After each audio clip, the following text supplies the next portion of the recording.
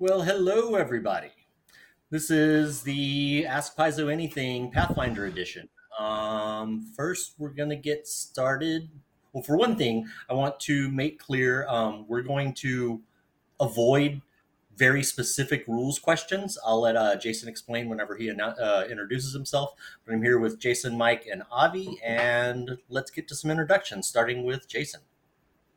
Well, Adam, why don't you introduce yourself? But That's I'll smart. go Okay, I will first. do that. We can come back to you. It's fine. I'm going to go ahead and do it. I'm Yeah, moderating. go. That's my call. No, I'm Adam Daigle. I am the director of game development here at Paizo. All right, now Jason, go for it. All right. Sorry, I've added chaos already to the panel. Hi there, everybody. I am Jason Bowman. I'm the director of game design here at Paizo. And about the rules takes, long ago in the history of Paizo, in the early days of Pathfinder First Edition, we did precisely one panel where we were like, come, bring us your rules questions, and we will puzzle them out for you. And it was, to be quite honest, a disaster. It was slow and dull, and nobody wants to watch us page through books. So we're going to answer questions about the game. I'm happy to talk about the game of Pathfinder, and I'm sure folks here are excited to talk about the world of Pathfinder. And we're going to talk about all those sorts of great things. But we're not going to do rules clarifications. It's just no fun for anybody. and with that, I'll pass it on. Hey, I'm Michael Sayre, a designer here at Paizo. I was the design lead on Guns and Gears most recently, and I'm just looking forward to chatting with everybody today. Hi, I'm Avi Cool. I'm senior editor for Pathfinder, and I have done a number of editing leads on various Pathfinder books, most recently Secrets of Magic and Lost Omens Ancestry Guide and Lost Omens Grand Bazaar. All right, so I'm going to start with a question that we got from the Discord. Fairly general. It's a two-parter, and I'm going to actually have everyone answer this. I'm going to start with Jason. Who or what is your favorite antagonist? And then a follow-up question, which just kind of makes the first one a little leading, is what is your favorite dragon heritage? Oh, boy. Well, I get to go first, so I can either take the easy one or the one that's more personal to me. And I'll say the easy one is the Whispering Tyrant because I love him, but I'm going to go with my personal one, which is Razmir.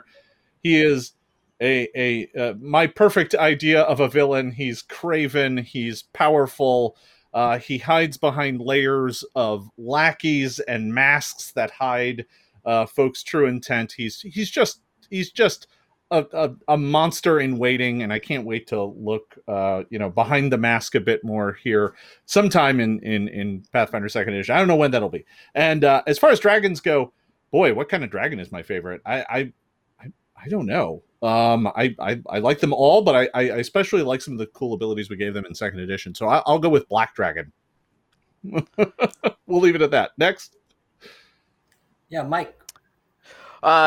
So okay, I'm actually going to piggyback on Jason here because there is a character who I have had a lot of fun with who intersects with Razmir, which is Narsen, who is not quite an antagonist. He's actually a venture captain of the Pathfinder Society, but he's also a very interesting figure who I think might want to be the next Razmir, or at least in my headcanon, that's where he is.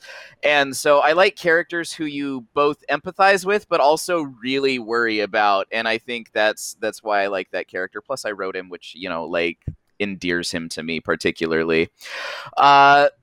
Dragons. I've always liked white dragons, and that is definitely because when I was 8 years old, I read The Crystal Shard by R.A. Salvatore, and so my first Dungeons and Dragons exposure was Ingolok Castamazillion, the white dragon that fought a Drow Ranger, and so ever since then I've just had a thing for white dragons. And the fact that I come from Alaska, where it's like snow, cold, and ice in the appropriate environment, probably doesn't hurt that. Yeah, All right, I think my favorite antagonist in the setting is Wakena, who is the mummy child god in Mazzali. And there's just so much fun lore around that. And we also are exploring him in more detail in Strength of Thousands coming up. So yeah, he's pretty fun. His whole cult is interesting, and also the resistance in secret to his rule is interesting as well. So I think he's a great antagonist. Favorite dragon, I'm gonna go with sovereign dragons, who are the most powerful of the imperial dragons. I'm biased because we got some really freaking cool art in Bestiary 3 for these dragons, and I also love the way that they cycle through the elements. That mechanic is super cool. So, and they're just kind of the most majestic dragons out there, in my opinion. So,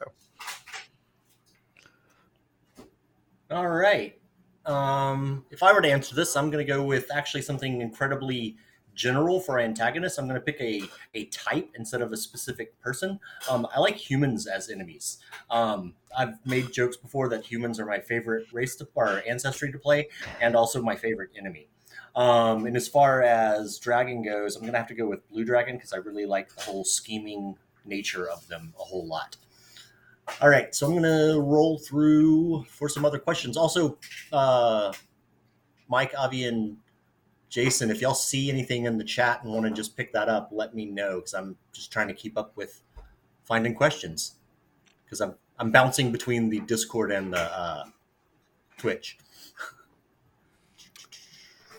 So while you're doing that, I'll pick one up from this and toss it around, and I think Mike can probably speak to this. Is aside from firearms, will we ever get more historical niche or underappreciated weapons or armor, such as the Pavis shield, or will we have to simulate those with other weapons somehow? There was another bit there at the end, but that's kind of unrelated. I'll stick to it. Yeah, there will almost certainly be new historic weapons introduced into this game. Probably not too far in the future, though probably not tomorrow. There are definitely a lot more weapons and armors and things that we have cool ideas for and that we want to, bring into the game. One thing that I've been, talking about that I would really like to see on the armor front is, being from Alaska, Clinkets historically had this very cool kind of wood slat splint armor. And, that's something I would like to see mechanically represented in the game. So I have a strong suspicion that we will be making that happen at some point. Yeah, I think it's always a little tricky when we look at adding new armors in particular. That's always a big puzzle for the design team, actually, because we have to try and figure out how to set it in with all the other armors, and there's only so many numbers to play with, where it's like, well, we don't give out armor bonuses bigger than about this, and dex bonuses bigger than about this, so that's about all we got. So it's hard sometimes to figure out how to make new ones. But Adam, I'll toss it back to you. Alrighty. Question says, will we be getting large-sized ancestries anywhere in the near future? Specifically, any chance for centaurs? Boy. I hope so. I knew that would be Mike's answer. I for my own part, one of the things that's really fantastic that I think has just been absolutely awesome about second edition is just how the rule books and how the Lost Omens have both been working to expand the rules and the things you get to use at your table. We've been doing our best to get new classes out there and new ancestries and new backgrounds and new spells and new feats and new archetypes and all that kind of stuff. And then Lost Omens will come out and just blow me away with some absolutely amazing stuff. The Ancestry Guide is filled with so much fun stuff. I had a blast playing with some characters built out of there for the Secrets of Magic panel. So, I mean, we're certainly interested in doing it. Avi, are you pushing for more in the Lost Omens line? Oh, I am 100% pro Centaur, and I love sneaking the idea of sneaking in like an ancestry just kind of peppered into Lost Omens books is really fun. I'm not sure if we're ever going to get another book exactly like Lost Omens Ancestry Guide, because the design lift on that was so heavy, and it's only one designer who works on the Lost Omens books. That's Mark Seifter. So it's a bit of an enormous lift for one person to do that much rules content. But I do quite like the idea of throwing in fun, uncommon ancestries such as centaurs in those books. So I am very much pro. All right, so Kitsune Warlock is asking, what were the tactical function of trenches used in the furrows in Ustalav? Anti-cavalry, anti-siege weapons? Were there cannons or guns in Ustalav way back then? I feel like I should know this, and I don't. So this is kind of like, this might be a test for all of us to see if we actually have an answer. Let me just say that I love the fact that's a question that could be posed to us, that it could be like, let's talk about the tactical advantages of trench warfare in the Battle of 4714 and the Whispering Tyrant's Rebirth. And I'm like, that is a legitimate question, and I have no idea what the answer is, but all of you are so clever and so smart for thinking about it. I don't know what to do. My head has been out of Ustalav and Carrion Crown for far too long, so it's like, I know I should know this. All right, well, we tried. I mean, there is never a bad time to have cover or leave difficult terrain behind you in the event that you need to flee. Yeah, that's true. I mean, you could literally answer that in the historical sense of like, what was the value of trenches? Well, it prevented you from being shot, or hit with an arrow, or being run over by a horse. So the wager is pretty similar, but there might be a weird fantasy addition to it that was like, yeah, they sent oozes after us, and they just fell in the trenches and couldn't get out. I don't know. That's my headcanon.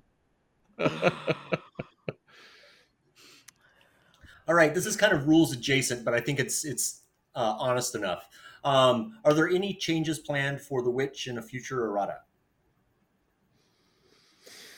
Well, off the top of my head, I know that we put an incorrect statement in the class opening sidebar where we misstated where the witch gets their spells. So that will be fixed, but that is not a content change. That's just a oops.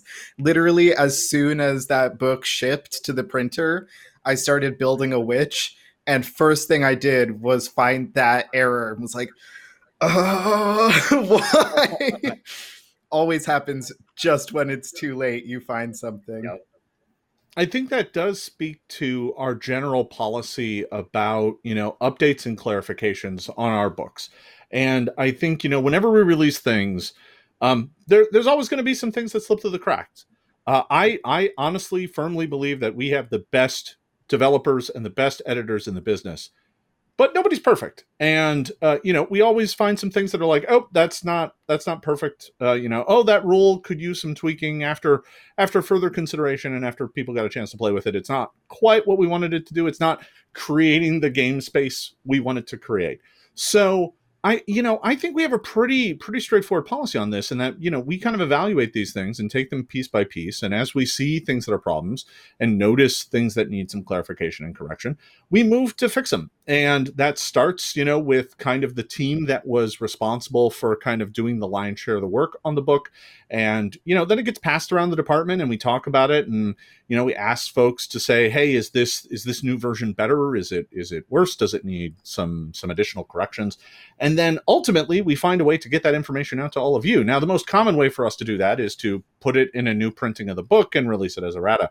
But I think in the we're also looking at some ways to kind of get some of that information out public that doesn't rely on us reprinting the book, because sometimes a book doesn't get a reprint for several years, if at all. So, that means that we need to find a better way to kind of get some of that information out to you. So in regards to Witch, is there more changes coming? Probably. Can I point to anyone in specific other than the one that Avi just mentioned? No. All right, this is going to be another one for everybody to answer. Is there any particular Galarian nation that you particularly love, or a favorite real world culture that you were able to take inspiration from and feature in world? We're going to go in order on my screen, starting with Jason. I just like putting you on the spot. Ran again.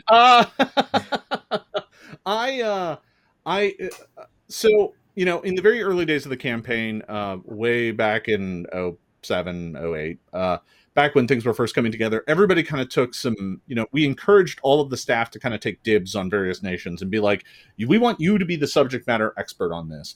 And And once that was kind of done, there were still a whole bunch of nations left over that we needed to write for and do things with. And I love Razmoran, but one of the things that I enjoy playing with the most is Nirmathas, actually.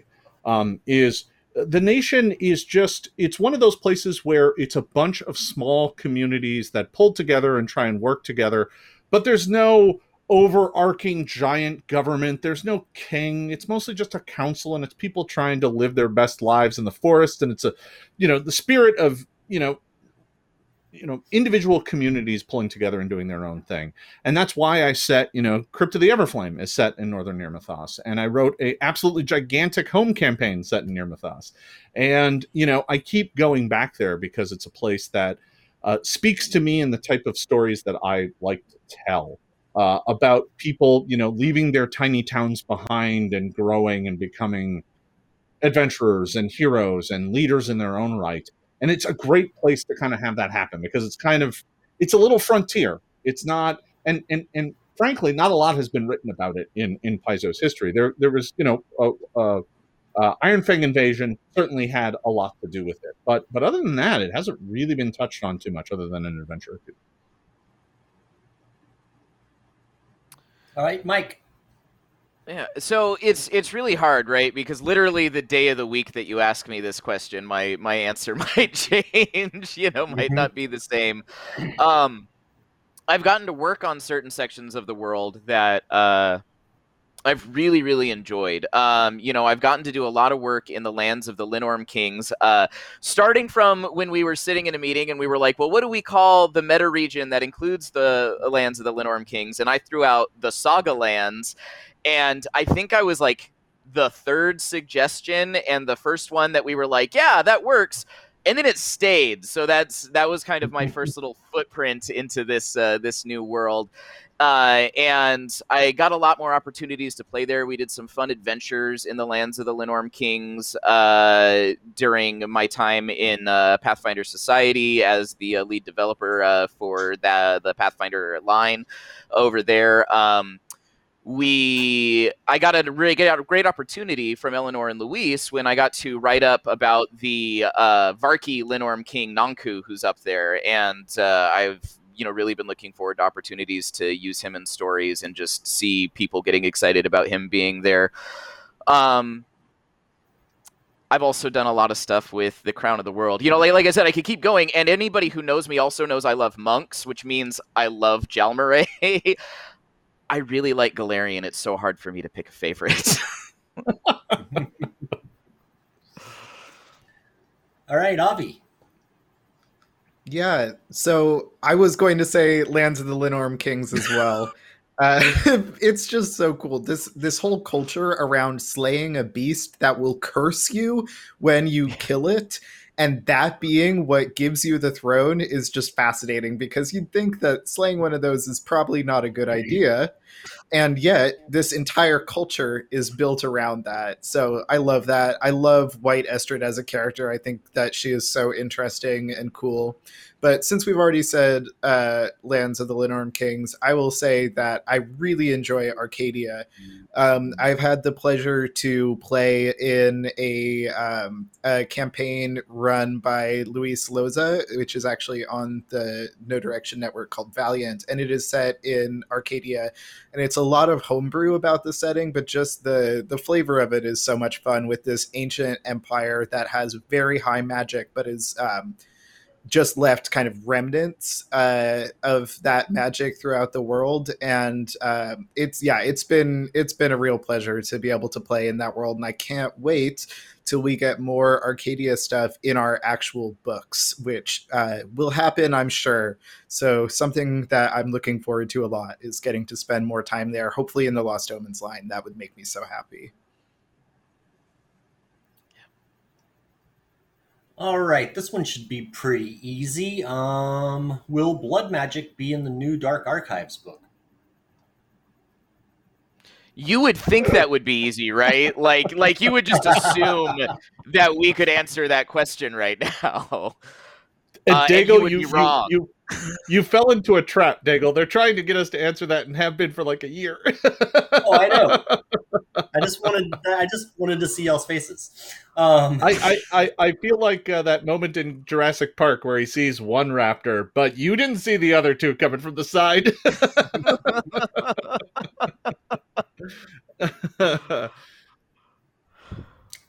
All so no right. comment. Yeah, that's an answer.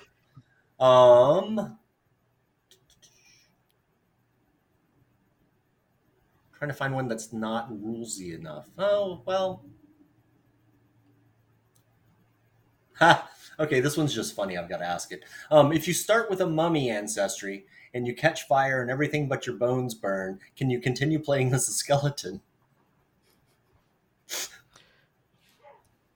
I like the way you think.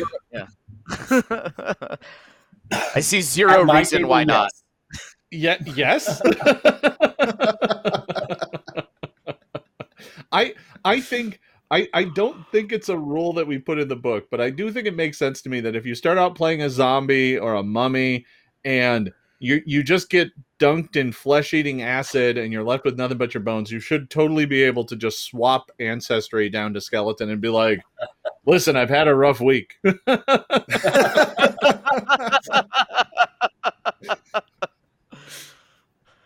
All right, next one. Hi, guys. Do you have any plans to release Samurai and Ninja as full classes?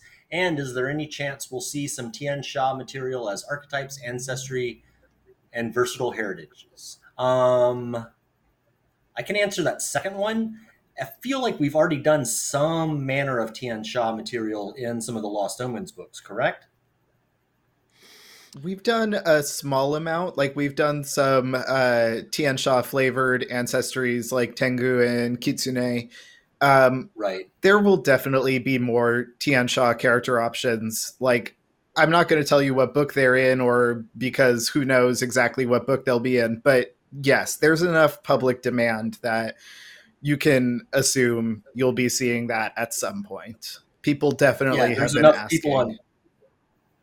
Yeah, and there's enough people on staff that are totally in love with Tian Sha and want to do more with it. So chances are, there's nothing exactly on a calendar right now, but chances are you're going to get some more material down the road. Now, Bowman and Mike, do y'all want to handle the first part of that question? Samurai and Ninja as full classes? So even in first edition, the Samurai and the Ninja were tricky kind of customers for us. They weren't.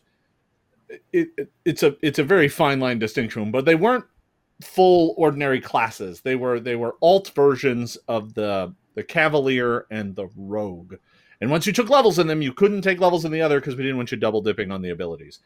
I honestly think that the tech of our game makes it so that if we wanted to do like a ninja, right, and introduce more kind of traditional or mythological or anime inspired ninja abilities to the game, we could do that now without necessarily having to reinvent the wheel. We could add a ninja racket, as someone suggested in chat. We could add a bunch of feats that work specifically with that racket, and it would work, right? That would play out well. That said, I don't know if that's the right answer, right? I think one of the things that I'm always challenging the design team with is that whenever we want to bring something new or something existing back into the game, that we look at it with fresh eyes, that we don't just assume that the answer from first edition was the correct answer, that we kind of canvass the staff, that we talk to folks in the department about what they think about it, and kind of just feel out whether or not it needs a different kind of interpretation, or, and in some cases evaluate whether or not our previous interpretation had some problems, right? Some of the things that we did in first edition, I wouldn't do today. So I think it's a complicated problem. And I think we all look at concepts like Samurai and Ninja and are like, those are cool, and they are definitely archetypes that people want to be able to play. But finding a way to kind of bring them to everyone that is both respectful to the culture that they're from and also is fun and meets the goals of our game can take some time. So we have to look for the right place and the right time, and I just don't think we've found it yet. But I wouldn't rule it out because they are pretty awesome. And that actually kind of answers the next question down. That was like, I'm sure specifics are something aren't something you can talk about, but can you generally talk about how you decide if a class might return as a full class, a class path, or an archetype? And that you just kind of spoke to that and kind of you killed two questions with one answer. I'm old hat at this. I don't know. All right, this one is one that I think I can answer. It says, we've seen a lot of the Ashen Man and Tigressin the Laughing Fiend as characters in the background of adventures and APs. Are there any plans for these characters? This is not a satisfying answer, but I know that James certainly has plans for the Ashen Man, and I know that we couldn't pay Amber Stewart to not talk about the Laughing Fiend. So, yeah, definitely something on the Ashen Man. Not sure about the Laughing Fiend, but nothing on the schedule right now except for the schedule that lives inside James's brain. All right.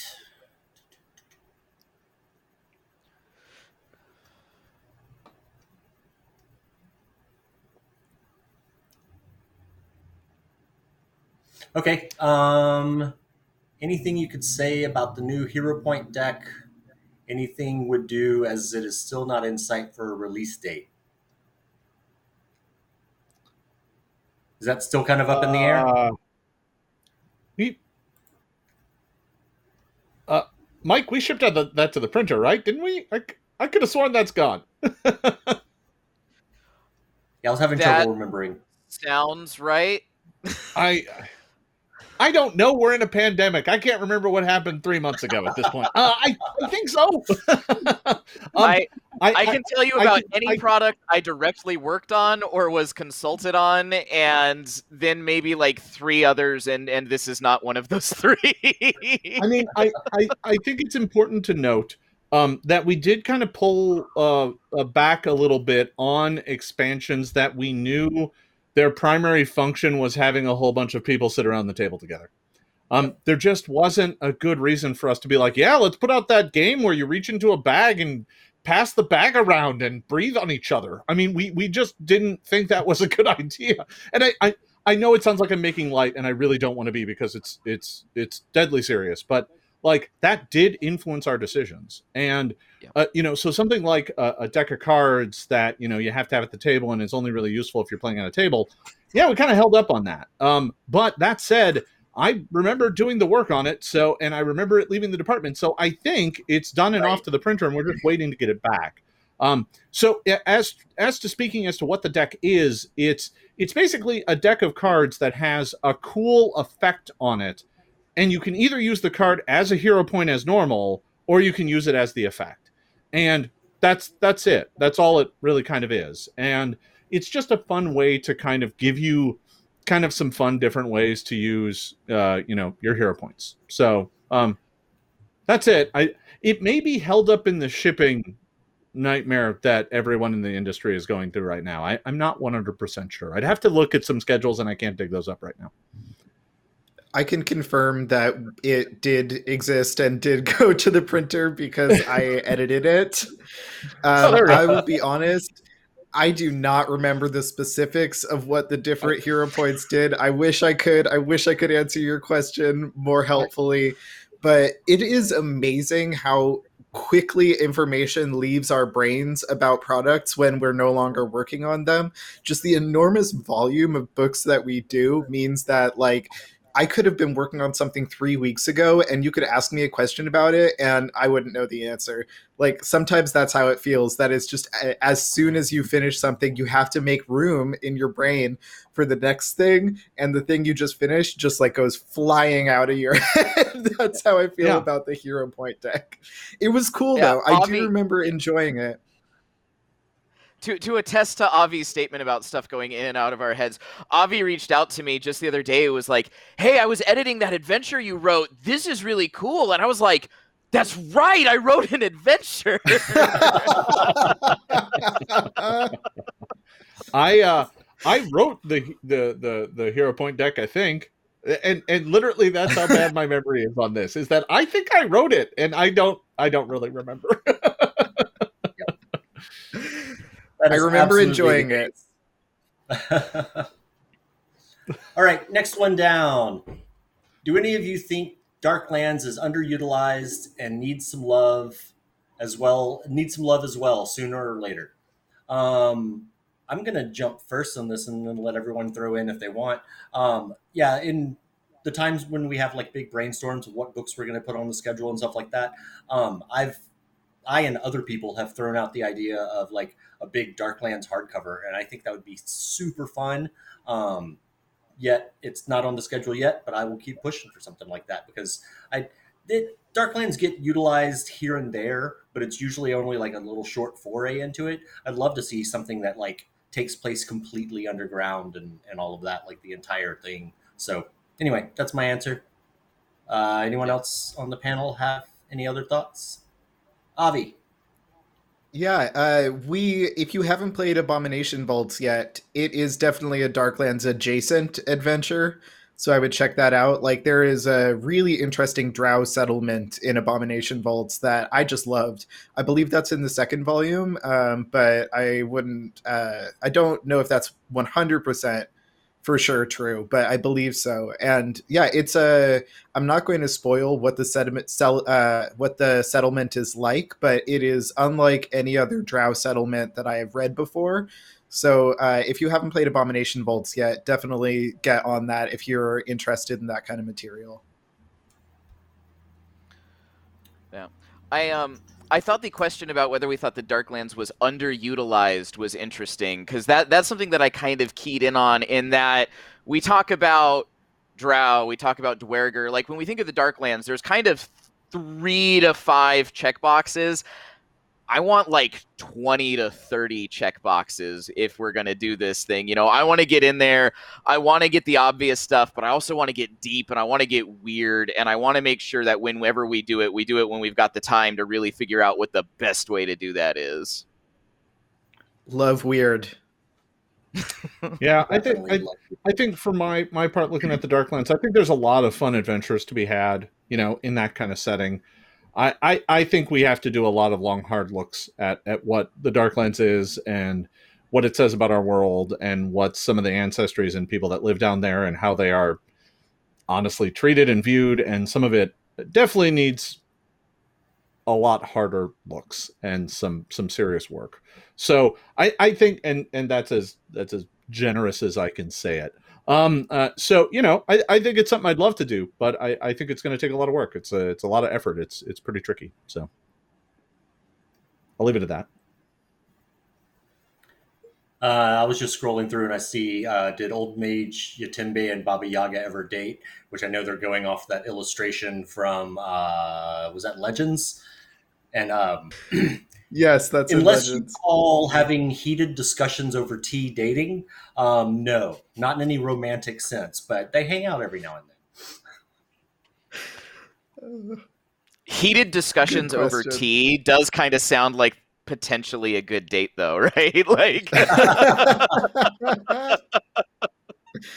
I think if they wanted to make it work, they absolutely could.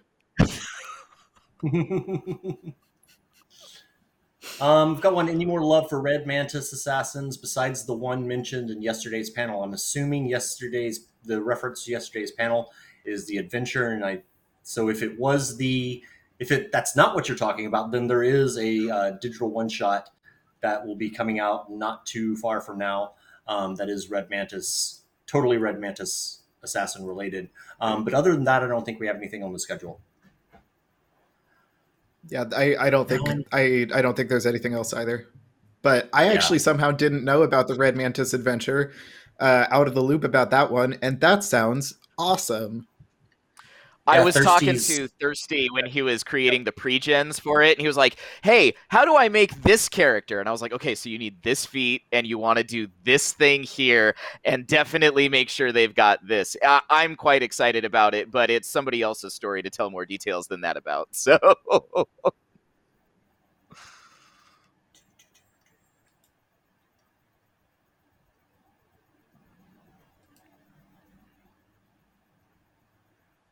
All right. Will the Inventor Gunslinger have pre-gen characters created? Along those lines, why did the Summoner and Magus not have any created? I'm assuming that you're asking about that for org play. And I think the most direct answer is time. That is why they do not have them yet. Yeah, I mean, I don't want to speak for OP. I don't want to speak for OP, but I know they like to have pre-gens of all of our classes. Yep. But yeah, it comes down to time and resources, right? You know, you got adventures to put out and stuff. So, I don't want to speak for them, but I can't help but assume that they're planning on doing them. I just don't know when, and maybe they're not. And I'm speaking off the cuff, and I will get an angry email. I don't know. We'll see. What did you just sign us up for? Sorry. So this is kind of a tag-along question for the previous Darklands things. Speaking of Darklands, any word on Drow and other Darklands ancestries coming back to 2nd edition? Seems like a major piece missing from 1st edition. I think Jason actually answered this question a little bit earlier when he noted that there were a lot of things that we wanted to make sure if we're going to do them, we do them right, and we take a good, long, hard look at how to present them and how to frame them and how to make sure that we're not just spitting out material for the sake of spitting out material. We're putting things out there that we feel good about, that we know we've put all of the necessary thought and effort into to do the correct way and in the proper context. And so that's not just something we're going to throw randomly into a book. That's something we're going to think hard about and find the right place and the right time if we're going to tackle it. Yeah, somebody mentioned it in chat that like Cobalt Town was interesting in the Band of Bravo stream that I did. I specifically set it down in the Darklands and spent like a lot of time seriously trying to figure out a better way to present the various peoples and ancestries, and that included the Drow, right? You know, but it's tough. It's a lot of work, and it's worthwhile, but I just don't know that we're there yet. So. There's definitely interest, I think, inside the company to do this, and then there's also some there's some back and forth. Everyone has different feelings about how, if we do tackle this, what we would do, if we should tackle it at all. I think it would be interesting to tackle and to really do that work. That's the kind of work that I am excited about doing, but. Yeah, as everyone's saying, we don't have that on the schedule yet, but I think that it would be interesting to tackle, and I think it would be cool if we have the chance to do so. Absolutely. All right, there's a couple of questions. There's some people that are talking about the Inquisitor class, and I think one answer will answer both of these questions. We said, will we see the Inquisitor class at some point, or do you feel they're covered by the Thaumaturge and the current Cleric? I think that is a difficult question to answer when the Thaumaturge hasn't even gone into playtest yet. Because as many members of my team have said before, when we do a playtest, it is really a playtest. It is not a preview. We are open to change. We often put in mechanics that we want to explore. Sometimes things we hope will stay in the class, and sometimes things where we're like, I don't know, this could be really good. This could be a dumb idea. Like, let's find out from the community, because none of us can say for sure. And so that is a question that is very hard to answer when one of the major components of the question is very much still a work in progress. Mm-hmm. Yeah, I mean, see. Go ahead, Jason. Yeah, I think just playtesting for us is always kind of an interesting thing, and I think in the past there have been times where it's like, yeah, we really do throw things out that we think are experimental, that we're like, I'm not sure if people are going to buy this. Let's try. And your feedback and your thoughts on it really do help guide our directions and our decisions, because ultimately we want you all to enjoy these games and have fun with them. And if we're not making things in the way that you find fun and enjoyable, well, then, what are we doing? It's not about what I necessarily want to see in a game. I mean, I am a voice among many, but but ultimately the fans and the people playing this game have to get what they want to see out of these things. So, our playtests are legit. They're honest. They're open. And we, I always prepare folks to say, hey, your precious children that you have put out in the world are going to go out there and they're going to come back with some bloody noses, and we're going to have to figure out how to fix that and make it better. And, get ready for it. So I'm always excited whenever I see a playtest upcoming, and how this works into the previous question, is an ongoing discussion. I think that the Thaumaturge, just from what I have read, and that was just doing approvals on the playtest document earlier this week, I think the flavor for the Thaumaturge is really different than the kind of flavor that one would expect from an Inquisitor. But I could totally see like an Inquisitor archetype that could slap onto a Cleric, perhaps. People love themselves their Inquisitor from first edition. Yeah, I mean, good job, us 6 years ago. It's more like 10 now, actually. Oh, no. Not to make you feel old, but it was more like 10.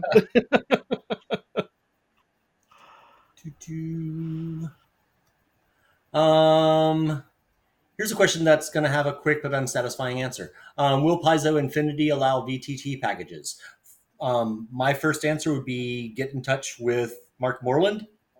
That sounds like way too niche of an answer, but I do not know enough about Infinity. If anyone else here does, you can jump in, but I think Moreland is the best person to ask.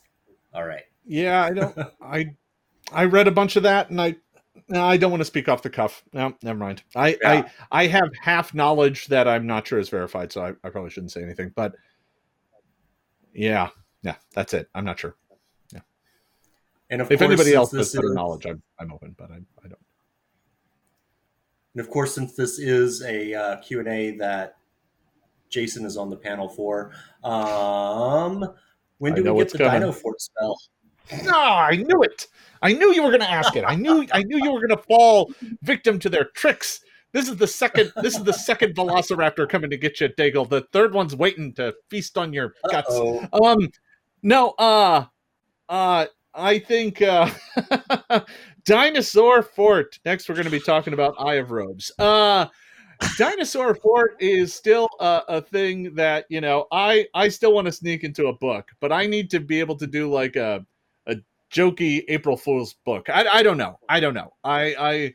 It is such a ludicrous. I'm not going to lie. We wrote it up at one point in time. It exists. It's in a cut file somewhere. And we just haven't been able to justify putting it anywhere because it's like 10th level and it's ridiculous. It summons like dinosaurs that march around on patrol or something. I don't even like at one point in time we're like, wait, is the fort made of dinosaurs or is it on a dinosaur? Or there was a bunch of different ways we could go. We got like 4 versions of it and I just don't know. I don't know where we're going to put it.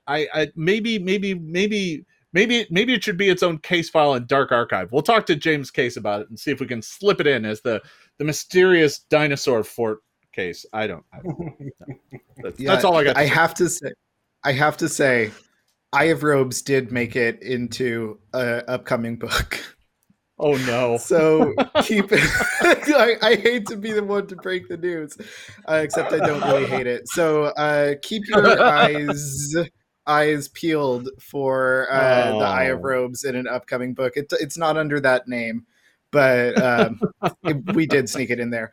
Dinosaur Fort, when I was first a contractor working on 2nd edition, the rule book, the core rule book, I didn't know any of the context of the inside joke behind Dinosaur Fort, and I was editing the spells and came across this, and I'm like, what?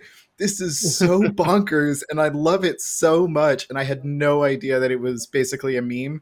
And then when I look at the spells again and see that it was gone, I was so sad.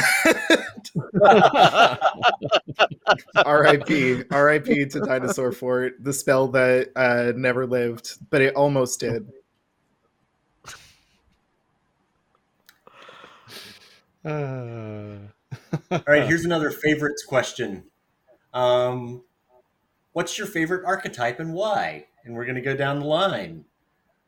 I'm actually just torturing y'all with these. I actually really, really dislike favorite questions because, like Mike was saying earlier, it's like depending on the day of when you ask me, it very well could change. Yeah. So, Jason, do you have a favorite archetype? I mean, I don't know that I have a favorite archetype. For me, they're so situational based on the campaign that you're trying to run. I love the way that archetypes work in second edition, that you can be like, all right, everybody, we're going to have a full pirate crew. Everybody's playing a pirate, so everybody gets the pirate archetype for free. And now we're all pirates, and you're the pirate sorcerer, and you're the pirate fighter, and you're the pirate, cleric. So for me, it's all about what's right for the campaign and the world and kind of the flexibility that it gives you to tell the stories you want to tell. So I don't know that I actually have a favorite one. I suppose I could dig deeper and come up with something, but I'm going to pass it along and see if I can think of something. Oh gosh. Yeah, that is hard. I am going to go with the Shadowcaster, because that is the archetype I wrote that was published most recently. and because it was so fun when I was working on it, because I remember the milestones so clearly. I had done some work on the APG, and then I had talked to Mark afterwards, and Mark was like, Mike, you did some really interesting stuff here, but this is the APG, and you maybe just went a little too wahoo with it. And so then I was working on the Shadowcaster, and I was like, all right, you remember your APG feedback. Keep that in mind. Keep it clean. Keep it straightforward. And I sent in my milestone, and Mark was like, so here's the thing, Mike. I knew when I assigned this to you that I had assigned it to Mike Sayre, and I wanted you to go a little more wahoo than this. So please, whatever restraints you put on yourself during the first half of this assignment, please remove them while you finish this.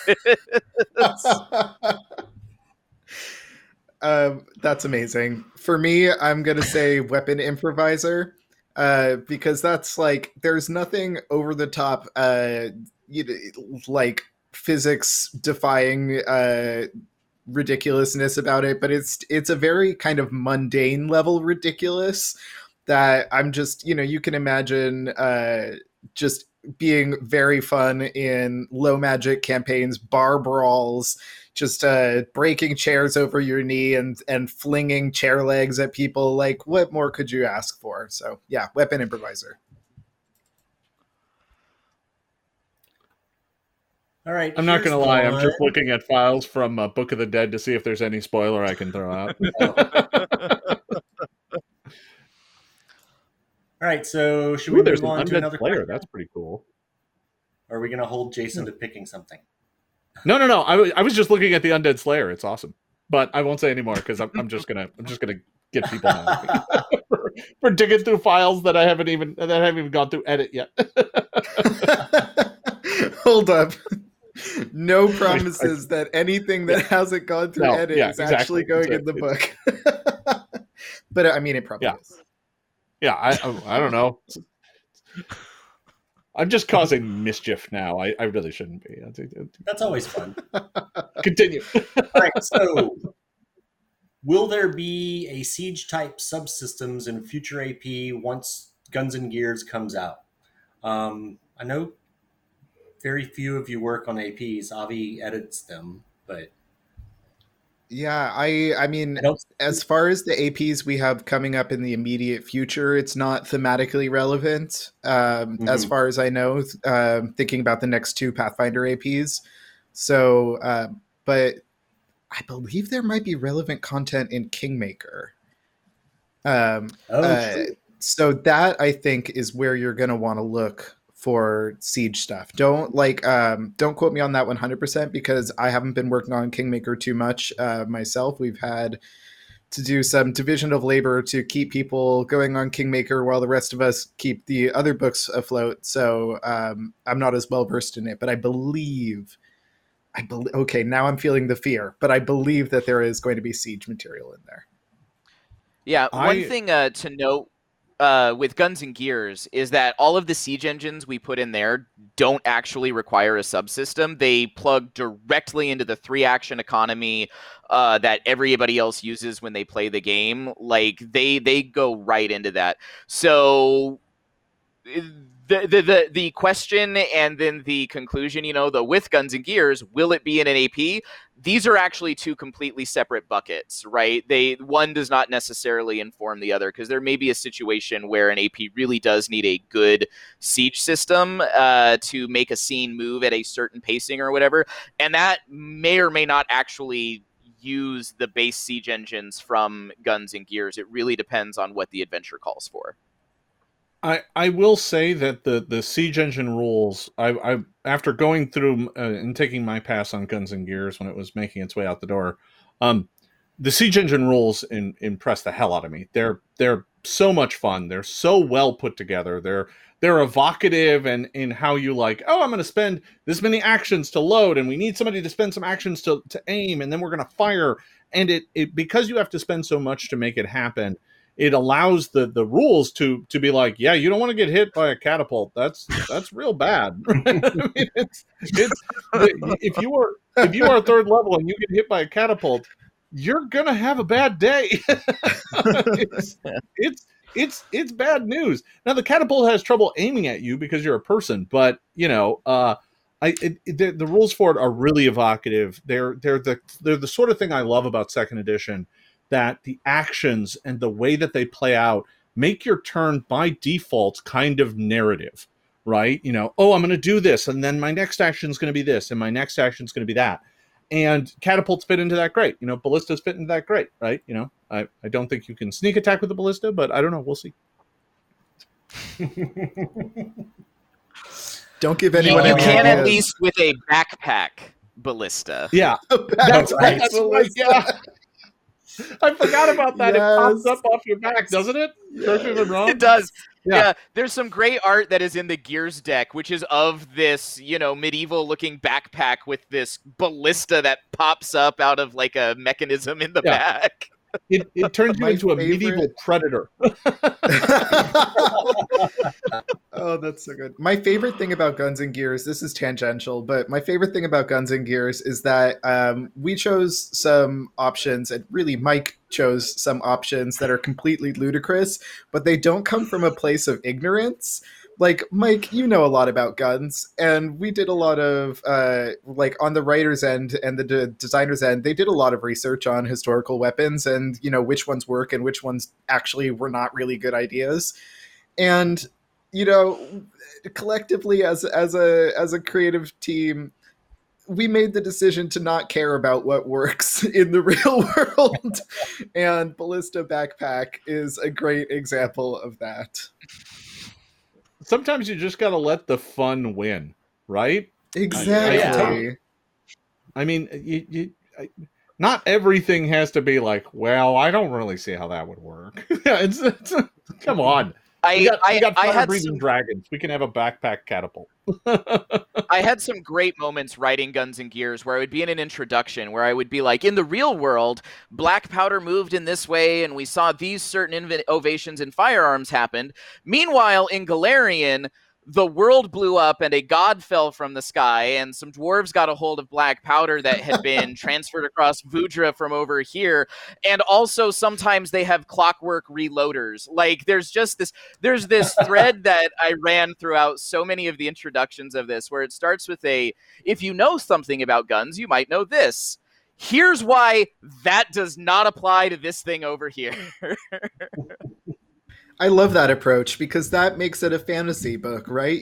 This is not a war game.